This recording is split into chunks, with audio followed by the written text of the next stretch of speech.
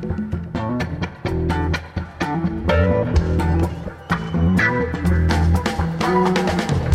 The Nation magazine, this is Start Making Sense, political talk without the boring parts.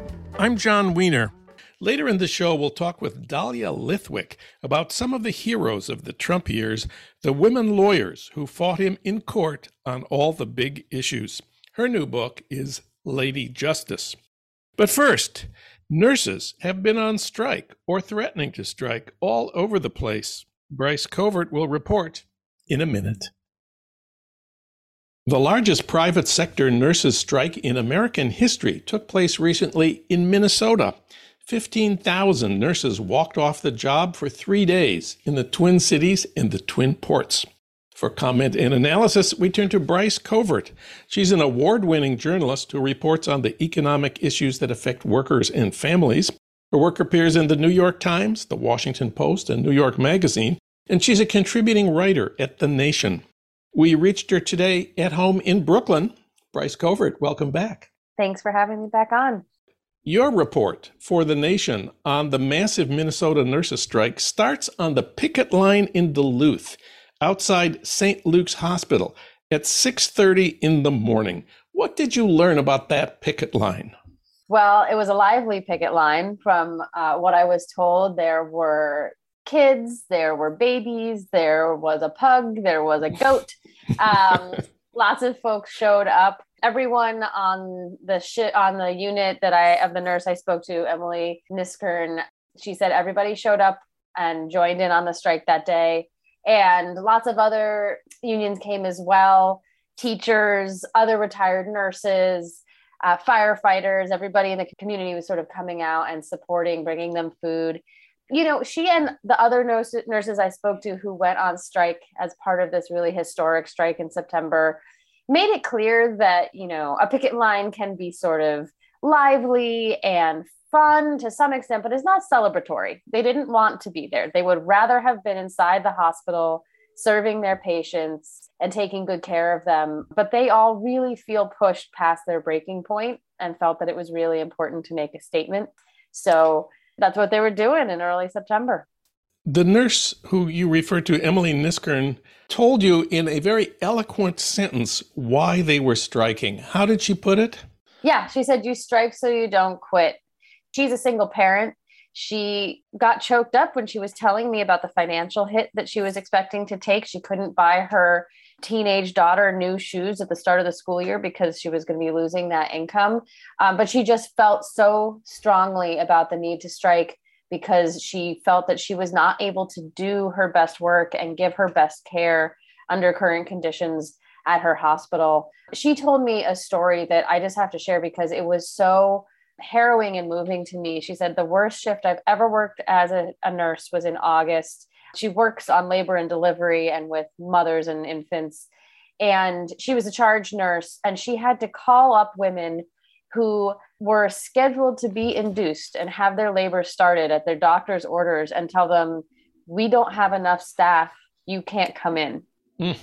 If you're high risk or something seems like it's going wrong, you can come in, but all we can do is put you in a room and monitor you. We won't be able to start your delivery. And as someone who had her labor induced, that really struck a chord. And it just is to show the issue that all of these nurses are protesting, and many, many thousands of nurses have been protesting in the pandemic, which is, it's all about staffing levels. It's all about feeling like they don't have the staff and the resources to do the jobs well that they're supposed to be doing. And striking nurses in Minnesota and lots of other places have one genuinely radical demand beyond adequate staffing. They're asking for veto power over management staffing decisions. And that one drives management crazy. Yeah, management and a lot of these hospitals have been pushing back on bargaining over ratios. There was another strike that was about to happen in Michigan and then was called off because they were able to come to an agreement. Management was refusing at the University of Michigan hospital to bargain at all over staffing levels or staffing ratios, saying that they didn't have to. So that's the kind of pushback they've gotten. And, you know, what nurses are saying is this is the most important part of our work and our jobs. This is at the core of whether we can do our job. We need a say. Hospitals are having a hard time staffing, and the pandemic has certainly presented a lot of issues. But what they're saying is, things have gotten a little bit better than the early pandemic, and these emergency measures that were put in place, these low staffing levels, have not improved. It's time to improve them. The big picture here is that nurses' strikes can be effective for the simple reason that their work can't be outsourced to China or Mexico or South Carolina. But nurses' strikes are emotionally intense events because, as you've suggested, striking nurses are not taking care of their patients. That's hard on the patients, but it's also hard on the nurses. It absolutely is. And every time I've talked to a nurse who either was considering going on strike or was on strike, they said that's not what they wanted to be doing. They wanted to be inside taking care of their patients. Most of them have really deep relationships with the community and the patients they care for. Hospitals will bring in replacements during strikes sometimes, but those people don't necessarily know the patient population, know what's going on with the patients inside. It's somewhat harrowing for them. They do not want to leave the bedside, but they have been so pushed past the limit in the pandemic that so much has been demanded of them and very little given in return, that they are en masse taking these actions. It's been all across the country, strike actions, protests, unionization votes. Nurses are mobilized right now. I think they see both that everyone knows their value after the pandemic. We all got to see the work they do and how important it is, but that hasn't then been followed up with the treatment that they deserve. St. Luke's Duluth is a nonprofit and has been since it was founded in 1881, I learned from their website, but it is a private sector hospital. That means it's not operated by the city or the county. It's a nonprofit, yet it seems to be acting according to the dictates of profit. Yeah, and I think that's true for a lot of hospitals right now. The University of Michigan nurses I talked to as well said the same of their hospital, that it is also technically a nonprofit, but that about a decade ago, it changed its name and its practices to look more like the corporate hospitals that it competes with. They're benchmarking against each other, and they feel a lot of pressure to cut down on costs, to increase their budgets, even if they're a nonprofit.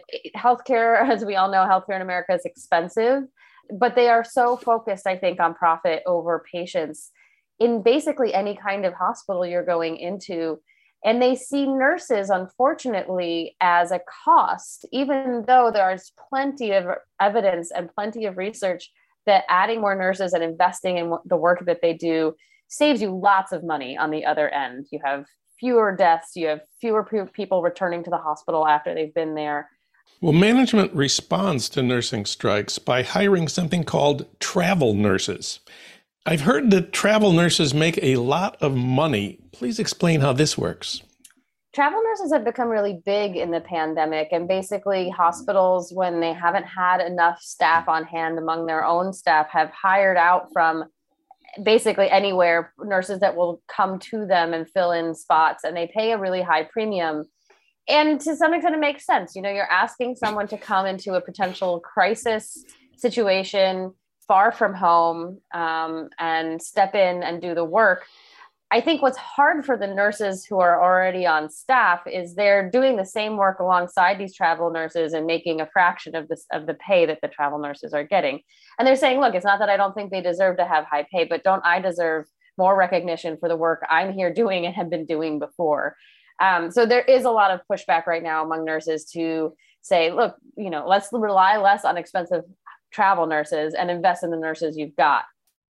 The Minnesota nurses strike, just to repeat, the largest private sector nursing strike in American history, ended September 15th as planned after 3 days. That's more than 2 weeks ago. Has there been any progress reported in the negotiations? Do you know? So last I had heard, there had not been movement from management, although talks had resumed the week after the strike. So I don't know that anything has actually come out of that one yet. I think we'll have to see. And it's possible things are going on behind the scenes. So we don't know anything about a settlement in Minnesota. We do know what happened in Michigan, where 96% of nurses voted to authorize the strike. That was the one that, as you said, was settled without a strike. What can you tell us about the new contract that nurses won in Michigan?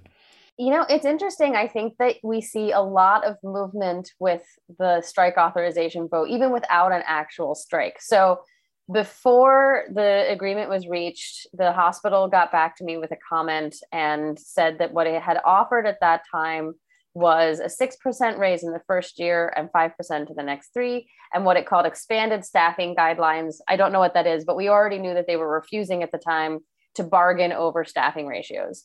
In the agreement that they eventually came to after the strike authorization vote, there are enforceable nurse to patient ratios. We don't know exactly what they are because they vary by unit, but the university could face fines if it doesn't comply with them. And also much bigger wage increases. There's a 7.5% raise this year, a 6% raise next year, and 5% the year after. So I think you really see in that the effects that the nurses had by, coming together and voting overwhelmingly to authorize a strike. They also got an end to mandatory overtime, something that came up a lot, which is, for those unfamiliar, I was not management forcing them to work overtime hours because they were short staffed, which can be really dangerous if they're working longer than they feel their bodies are ready to do, as well as a $5,000 bonus upon ratification and a $2,000 retention bonus. So we talked mostly here about Minnesota and Michigan. Lots of other stories of nursing strikes in Los Angeles, where we record this show. There have been a lot of action by nursing unions. 1,400 registered nurses at USC hospitals struck for 2 days in July. Also in LA, 1,000 nurses held a one-day strike at Kaiser hospitals in June. Inadequate staffing was the issue. 2,000 healthcare workers held a 3-day strike in May at Cedars-Sinai. This was not registered nurses. This was certified nursing assistants, surgical technicians, transporters, and other hospital workers. They have many of the same issues as the registered nurses. They've been suffering burnout from understaffing, and they were worried a lot about health hazards during the pandemic. And then one of the biggest, 7,000 nurses in June authorized a strike at 4 hospitals run by LA County, but it was one of those where the strike was called off at the last minute because the county agreed to cut back on mandatory overtime. Most of these are led by National Nurses United, the largest nursing union. A couple of them in LA were led by the SEIU. Let's talk a little about the nursing unions. I know National Nurses United was a big force in the Bernie campaigns of both 2016 and 2020, arguing for Medicare for all. Yeah, National Nurses United has been behind a lot of these strikes. They were behind the big strike in Minnesota. They represented all of those 15,000 nurses who went on the 3-day strike. And they are an interesting union. They obviously are pushing for what nurses want on the ground, better staffing, better treatment and pay. But they also really push for larger scale changes. Like you said, the big one, I think, is Medicare for all. They are all in on Medicare for all. And, the nurses I spoke to connect their issues back to that. This is a healthcare system that's not working for a lot of people. It's very expensive. If we had a better working system, there would be less pressure on hospitals to constantly be cutting nurses' ranks and maybe a little bit more room to pay them better and treat them better. So I think it's an interesting union in that it takes a little bit of a broader lens on the issues facing its membership. So is the real underlying problem here that there are not enough nurses in the United States? That's what some people say. I would push back a bit. I think that nurses, a lot of them would say that it's not actually that we have a nursing shortage. And there are a steady number of people coming out and getting their nursing certifications every year. That number actually continues to increase and has not actually decreased. What happens is that nurses just refuse to work under these conditions. Certainly in the pandemic, like you said, we saw many people just leave the field. It was such an extreme workload mentally, physically, emotionally, that a lot of people just said, I can't do this anymore. But that's been going on for some time. Nurses have been burned out for a long, long time. So if we don't treat them better and keep them in their jobs, then that's what's creating the shortage. They are basically sort of taking on themselves trying to fix the system so that they can give better care.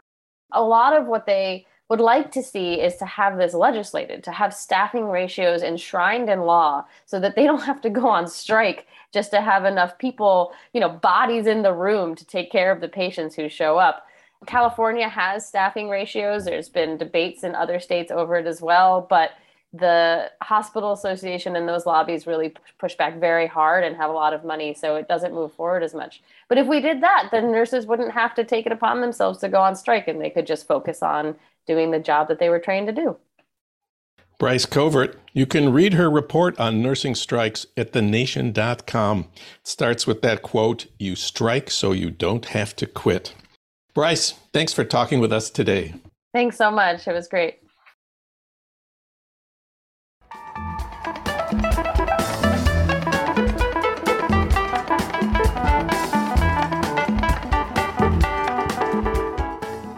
It's time to talk again about the Trump years, but this time we want to talk not about the villains, but about some of the heroes, especially the women lawyers who fought him on the big issues.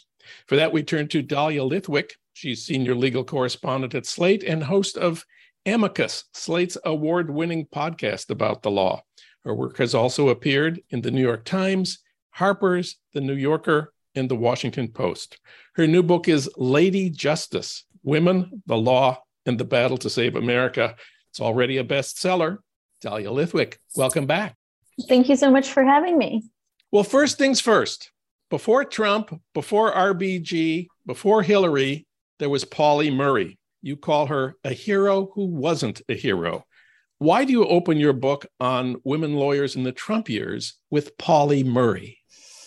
It's a great question. It's a question I wanted you to ask. And the short answer is because I think Pauli Murray is the constitutional hero we all should have been talking about and feting and remembering and thinking about. And Pauli Murray is almost totally forgotten to history, constitutional and legal history. I never learned anything about Pauli Murray in law school. And so the book starts with a little bit of a meditation, not just on why it is that lawyer who believed that they were a man trapped in a woman's body that was Black, descended from slaves on one side and slave owners on the other, that had every door closed possible, and yet somehow managed to write what became the kind of nut of the Brown v. Board petition before the Supreme Court that Thurgood Marshall won, wrote what became the paper that would become the cornerstone of Ruth Bader Ginsburg's work on using the 14th Amendment to get gender equality. All of this happened because of Pauli Murray and more. And yet history has more or less erased Pauli Murray. And so one of the things I wanted to think about in the introduction to this book is both a culture that is so desperate for heroes, right? We wait and we say, Bob Mueller is going to save us. And then we say, Merrick Garland's going to save us. And then we say, RBG is going to come back from the grave and save us. But these heroes are everywhere. And some of them get famous and some of them don't. And some of them get mugs and tote bags and t-shirts and some of them don't. But the important thing is not the waiting around for the hero, it's lifting up and helping the heroes that are all around us, whether they get famous or not. The beginning of the Trump years. We start with Sally Yates, the acting Attorney General of the United States, remaining in office until Trump could get his own Attorney General confirmed by the Senate. A week after his inauguration, she ended up being the first person in the government to say no to Trump and the first person to get fired for it. What did she say no to? Sally Yates was, as you said, the acting attorney general, a holdover from the Obama administration. It's very common to keep someone on in these acting positions until you can confirm their replacement. But Sally Yates is also an institutionalist, was not by any metric a wild bomb thrower in the Obama administration in the Justice Department. I think thought she'd just be cooling her heels for a couple of weeks and then got slapped with the travel ban, with the Muslim ban. It wasn't vetted by her office. She didn't know it was coming. Nobody sought her opinion. It was simply announced, and she found out the way the rest of us did on her iPhone in her car. And faced with the prospect of sending her DOJ lawyers out to defend it in courts, having workshopped it really meticulously with her staff, Sally Yates just said, no, I cannot defend this. I think it's rooted in anti-Muslim animus in violation of the First Amendment. I think it violates the Due Process Clause, and essentially just made the decision that she worked for the people and the Justice Department and not for Donald Trump. And as you noted, she was summarily and unceremoniously fired. One of the reasons the story is so important to me is because, as you noted, she was one of the first people who said, I will not follow unlawful policies. I will not help enact them. But in a lot of important ways, she was also one of the last people. There were so few people in the Trump administration willing to courageously stand up and say, I will not do family separation. I will not rescind DACA. I will not go after, trans service members, because that is unconstitutional and impermissible. So a lot of people got fired. And a lot of people didn't get fired, just kept doing what they were doing. And a lot of people after wrote tell-all books and made a lot of money for it. To me, Sally Yates is a hero, not just because of what she did, but because she modeled the thing that too few people did in her wake. And the next chapter of Trump's Muslim travel ban was that amazing weekend at the airports when lawyers and thousands of demonstrators swarmed the airports, the lawyers providing emergency legal services to travelers arriving from Muslim countries who were subject to the executive order that Trump had issued. You say we can thank Becca Heller for that. I'd never heard of Becca Heller. This is why I wrote the book, because some of the names in this book, everyone will go, oh, yeah, Sally Yates, I love her. Oh, yeah, Robbie Kaplan, I love her. But a lot of the people in this book maybe aren't household names, and Becca's one of them. She was one of the lawyers. She was extremely young, had founded IRAP, which is a refugee project. And she was anticipating the travel ban, was mobilizing lawyers, volunteer lawyers around the country to prepare for the eventuality that in fact occurred, which is that a whole bunch of refugees were going to get on planes with lawful permission to enter the country. And when the plane took off, they were entitled to enter the United States by law. But when the plane landed, the travel ban had gone into effect. Some of them were stateless. Some of them had sold everything they had in order to rejoin their partners or spouses or families in the US. And they landed and they were simply told at the border, I don't care where you go back to where you came from. I don't care if it's dangerous for you to be there. I don't care if you didn't originate from there. Best of luck.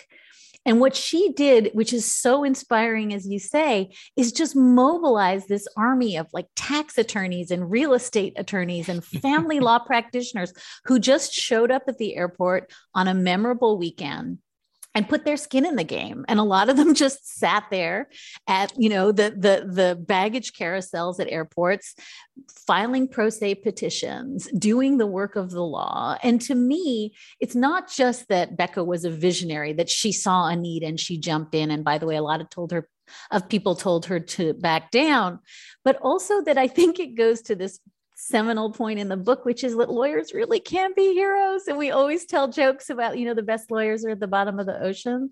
But in a constitutional democracy, sometimes the best lawyers are the people who just show up and fight. And so for me, I love the vision of all these kind of dorky lawyers with their yellow pads showing up and being superheroes.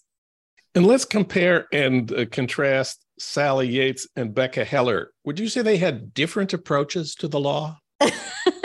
Wildly different. Becca, I note in my introduction of her, is sort of notoriously been known to swear. She's pretty cynical about the institution of the law. She says at some point in her chapter, look, the law has been an instrument of oppression for women and vulnerable people for almost all of history. I'm just using the master's tools to take apart the master's house. I think she's probably the very antithesis of the institutionalist that Sally Yates is. Sally Yates talks about the law like a Frank Capra character, right? I mean, it's such a love affair, and it's so clear that Sally Yates just genuinely believes in justice and the law. And I like the tension between the two of them. I like the idea that I don't know what these people would agree on, but I love the fact that they both kind of took up the skills that they had to push back on the travel ban. And another one of the most horrible moments of the Trump era was that night that neo-Nazis marched in Charlottesville, chanting, "The Jews will not replace us."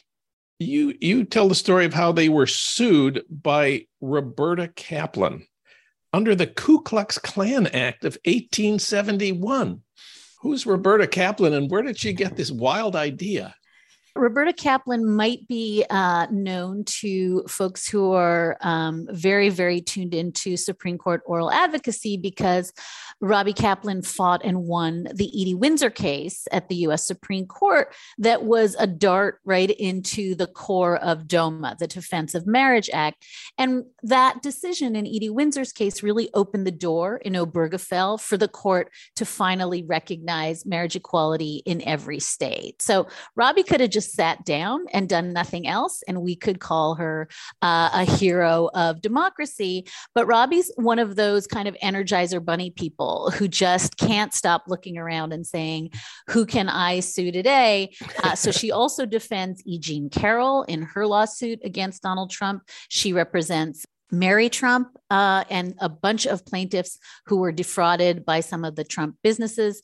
And Robbie and Karen Dunn from Paul Weiss essentially looked around after the Charlottesville violence of August 2017 and said to themselves, you know what, if the Jeff Sessions Justice Department was operating as it should, there would be a massive civil rights investigation into what was clearly an act of deliberate racial violence that was intending to cause and did cause death and bodily harm. Because, as we can recall, Donald Trump said there were very good people on both sides, and the Sessions Justice Department did nothing around the violence in Charlottesville.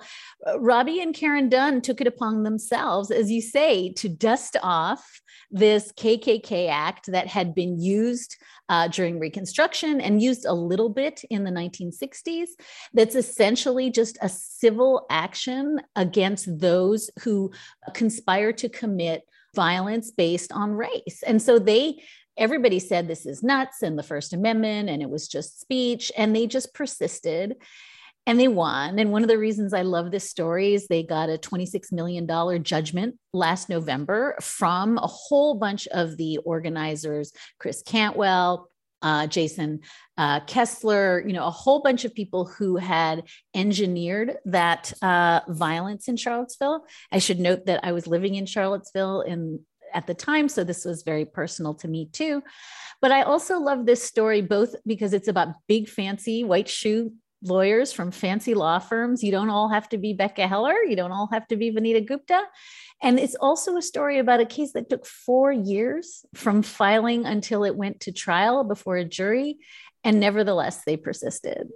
So Roberta Kaplan won her case, but it seems to me that a lot of the other stories you tell, it's not so clear that they won. What do you make of the win and loss columns here? Well, I think I largely told stories of women who won. And then the book in the middle spreads out a little just from lawsuits, because one of the things I came to understand in the Trump years is that you can win many, many lawsuits and still lose ground. Bridget Amiri's chapter is about winning a massive and consequential lawsuit against the Trump administration for a policy they had put into place in which migrant teens at the border who were otherwise perfectly entitled to an abortion were being denied, not let out of the shelter, to end a pregnancy, and Bridget won. And you're quite right. That looks like a win until you get to Dobbs, right? Where the Supreme Court essentially says, now nobody in Texas can get an abortion. And so it's awfully hard to tot up some of these wins as enduring. But I do think that maybe, I would say the book in some sense turns to organizing. The last 3 chapters are about voting and voting rights, and not just get out the vote, but bending the voting machinery toward justice, doing something about vote suppression, election denialism, gerrymandering. So I think to your larger point, it's absolutely true. You can win all the lawsuits and still lose ground. But I think that if you can use the instruments of democracy, including voting rights, including organizing, including things like Supreme Court structural reform, then you can, in fact, win the long game. It's not going to just be enough to win lawsuits. But I think if we can pick up things like electoral college reform, gerrymandering reform, thinking really, really hard about a malapportioned Senate or a Supreme Court with no ethics rules, each and every one of those things is fixable using the instruments of law as well. One of the other biggest legal events around women of the Trump years, of course, was the Me Too movement. And there is a personal story here about you and federal appeals court judge Alex Kozinski. I remember him as a favorite debater at ACLU meetings in Los Angeles. He was so witty, he was so engaging, he was so clever. And it turned out he treated women abusively, horribly, and indeed you were one of them, but you didn't complain about this at the time. Why do you think you didn't? To be clear, he did not treat me abusively and horribly. He did things that were inappropriate when I was a law clerk. It was not nearly to the level of the treatment that some of the women who later came forward alleged against him. I mean, there were women to whom he showed pornography in chambers. There were women that he touched inappropriately. By the time women started coming forward in 2017, there were a whole host, I think 14 women on the record, who came forward using their names to say what had happened. But your baseline question is the right question, which is, it was an open secret on the Ninth Circuit about Judge Kozinski that, porn was a big part of what he showed clerks and discussed with clerks, that there was a real tendency of young women law students to refuse to clerk for him. I encouraged young women law students not to clerk for him. So my question, for purposes of your answer, is why we kept secrets, why an open secret on a federal appeals court was suppressed for decades until a handful of young women were brave enough to come forward and say, this is not all right.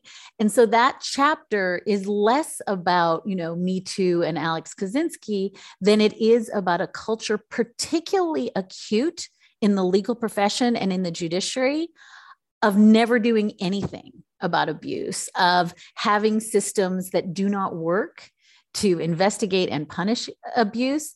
But the larger question of how it is possible that I could have written in 2017 that this was an open secret and gotten dozens of emails from people saying, oh, atta girl, I knew all about that. We all knew that. And yet most of us did nothing. That's the problem I wanted to grapple with. And how did the Alex Kozinski story end? Well, it ended after, I think, the second wave of people came forward to the Washington Post and said, I am putting my name on the record. This happened to me. There was to be a judicial investigation of his conduct, and Judge Kozinski stepped down. And as soon as he stepped down, with a lifetime pension, by the way, the investigation ended. There was no further investigation. And so to this day, it's still an open question of what happened, how it happened, who knew. And that goes to a larger point, which is we have to have investigations. Me Too isn't enough. Hashtag Twitter Me Too isn't enough. A bunch of people coming forward making claims is not enough. But if we don't have real and meaningful investigations, not just of Alex Kozinski, I would say the same thing of Brett Kavanaugh. If we don't have meaningful investigations that include the protections of due process and the right to be heard and everything that follows, then we don't have legal findings. What we have is just mobs. And I am opposed to mobs regardless of who the accused is, because that's just not how we find out what happened. And maybe I would just add parenthetically that the legal profession, which was at issue in the Ninth Circuit context, is a place that does daily the work of investigating and adjudicating and making final findings on the merits. So the idea that the judiciary cannot do for itself what it does for the rest of society is just particularly galling and insane. You wrote most of this book before the repeal of Roe. Now we are in what you call a truly frightening moment. Would you have preferred that your book come out 6 months ago? Or is this a book for the post-Roe world of women in the law? Well, here I have to say I'm grateful to Jill Filipovic, who did a review in the Washington Post this week that helped crystallize for me why I think this book still works post-Roe. It's not just ancient history. That was the intention, to sort of lift up these amazing women. But she says, and I think it's true, that the book is also a roadmap and a blueprint, although I'm calling it a pink print because it's quite pink. And I think it's a book that is about not just what we talked about at the beginning, which is understanding that women have real, excellent, useful tools to press into service in moments of difficulty, and not just what we talked about in the middle, which is this gets done not by winning lawsuits, but by organizing. That's why the book ends with Stacey Abrams and these armies of Black and brown women who have done more to change the way we vote than anyone. But more pointedly, that the law, which can be absolutely a source of power and immense equality and dignity for women, can turn on a dime to be used against them. And we've seen story after story this summer of young women who are, rape and incest victims who are being denied abortion care, of people who are being denied emergency contraception, people who are being denied. Now we're hearing Idaho saying that students can't get contraception, teachers can't talk about abortion. That's the law being weaponized not to lift up and equalize women, but to harm them. And quite literally in some cases, and the reason I say we're in a frightening moment is we see women in jail in Oklahoma for fetal endangerment, in jail in Alabama for fetal endangerment. And so I think the law is both the most powerful and useful instrument that we have to make ourselves equal and free, even now when it feels like the wheels have come off. But also we have to be so careful and mindful of how readily the law can be bent and distorted to go after women and their rights and freedom. This doesn't stop at Dobbs. I think it goes now to contraception. I think it now goes to, fetal personhood and all that involves.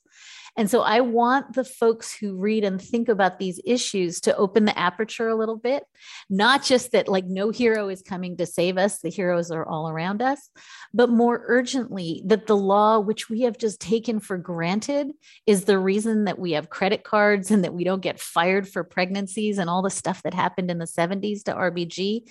That same law can very, very speedily be melted down and fashioned into instruments of harm. And that we have to think really, really carefully about that relationship of both embracing the rule of law and being very afraid of having it used against us to our peril. Dahlia Lithwick, her new book is Lady Justice. Dahlia, thanks for this wonderful book, and thanks for talking with us today. Thank you so much for having me.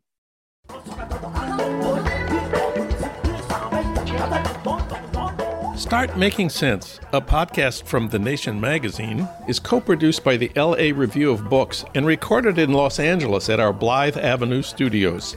William Broughton is our audio editor, Renee Reynolds is our associate producer, Alan Minsky is our producer, Ludwig Hurtado is our executive producer, D.D. Guttenplan is editor of The Nation, Bhaskar Sunkara is president of The Nation, and Katrina vanden Heuvel is publisher and editorial director of The Nation.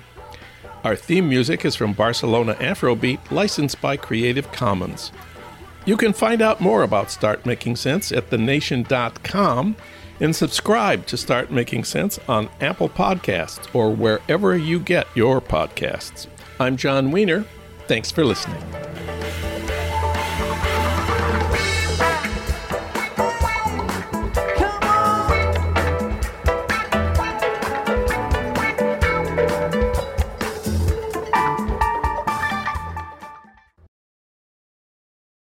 At Parker, our purpose is simple.